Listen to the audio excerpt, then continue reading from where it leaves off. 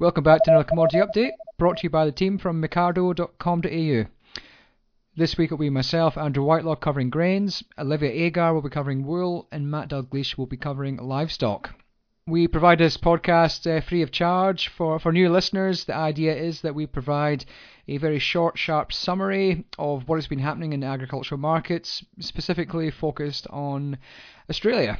It's usually about 10 minutes long, so it doesn't going to take up too much of your time, so you can listen to it in the car, on the tractor, or wherever you may be. If you enjoy the podcast, please leave a like or a rating on wherever you get this podcast from.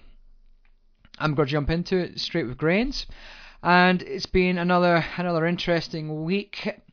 Things are going backwards at a rate of knots in Australia. So we've seen the ASX really sort of rebounding, and largely this is off the back of ABARES released their quarterly update for the crop, and it showed that year on year things were improved slightly, but still looking like a well below average season. One of the things I did notice when I looked at the figures is that we are seeing, if those figures are correct or if they're close to being correct, things are going to be a bit different from last year. In that last year we had about 56% of the Australian crop was in Western Australia. This year only about 42% of that crop is going to be in Western Australia.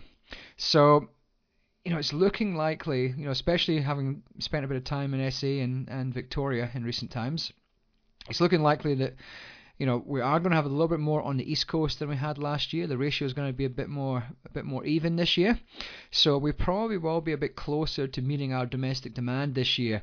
Although it is going to be extremely tight, and there's still a long way to go, and that weather forecast is not looking all that fantastic. It wasn't just ABARES who had their release out this week. The USDA also had a release, and it was pretty unsurprising, really. Basically, the world is awash with wheat. They downgraded Australia to 19 million tonnes. They downgraded Kazakhstan to 11.5 million tonnes, which I think is the lowest since about 2012 for Kazakhstan. But largely still sitting on a lot of stockpiles because end stocks from last year were revised upwards and consumption was revised downwards. So all in all, a relatively sort of bearish wheat picture. And looking at the corn, they were pretty stringent in holding on to the corn acreage at the same levels as the previous report and just having a bit of a narrow reduction in yields, which I think at the end of the day there's a lot of skepticism about those numbers, but in a couple of weeks harvesting will be in full swing for that corn crop, and then we'll really find out what's been happening.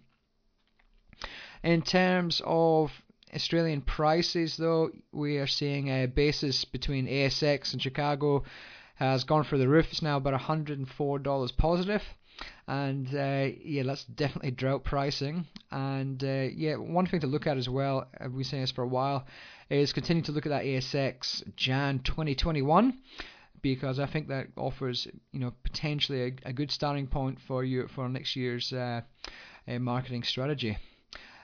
All in all, really, the thing is, it's just a case of whatever happens overseas is largely irrelevant at the moment.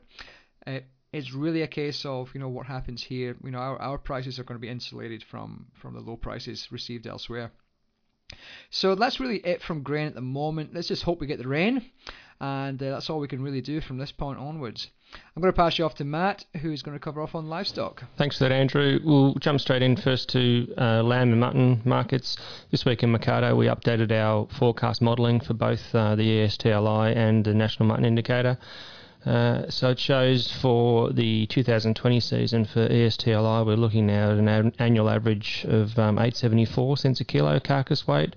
If you overlay the normal seasonal range you get in the Eastern States Trade Lamb Indicator, across the season we're looking at a likely range in 2020 of a 7.40 cent low and potentially as high as a $10 top in the market, peak in the market through winter. Sounds like extraordinary numbers, but just bear in mind that this year we saw 9.51 cents as a peak during July. So definitely achievable, certainly given the situation offshore with the demand we're forecasting for lamb consumption. And turning to mutton, similar robust picture for 2020 season. We've got an annual average price of 5.25 cents a kilo, and a likely range in mutton, national mutton, of 4.05 cents as a seasonal trough, and as high as 6.40 cents as a seasonal peak for next year. That's it for lamb and mutton. I'll switch across to beef markets. Angus took a look at the current situation for grain-fed animals and grain-fed beef, I should say. And we have seen the 100-day Queensland over-the-hooks grain-fed indicator hit a relatively a new high, effectively. So we've seen that increase from 5.47 cents to 5.98 cents as of the end of August. Previous high was back in spring of 2016, where the Queensland 100-day grain-fed over the hooks price went to 5.96, so we just cracked above that. A really strong indication, though, is if we recall back 2016, the number of cattle on feed was around 788,000 head, and now we've got cattle on feed of 1.1 million head. So that's a significant record price, given that we've now got around 45% more cattle on feed, and really shows the level of demand that's out there for that product, particularly overseas. One of the factors, I guess, you could bear in mind with regards to this demand situation is this ongoing development in China with the African swine fever we've seen over the last few months, particularly for our mutton, lamb and beef exports. They're chugging along at well and truly above average levels for the 5-year seasonal trend, and a lot of what's driving that offshore demand is the lack of pork protein out of China. So something to continue to keep an eye on through the rest of this season and indeed into next season. The situation in China with regards to the gap in the pork protein market there is something that's going to continue. We don't really see a low in the pork production in China until late next year. So the situation there is only going to continue to worsen, we feel, with the spread of this disease, and that's going to have implications for demand for Australian red meat product, both beef and sheep and mutton and lamb out for the next year. I'll hand across to Olivia now for her weekly wool update. Thanks very much, Matt. And it's been a huge week in wool, and so it's lovely to be back online this week and talking about the wool market actually rising for a change.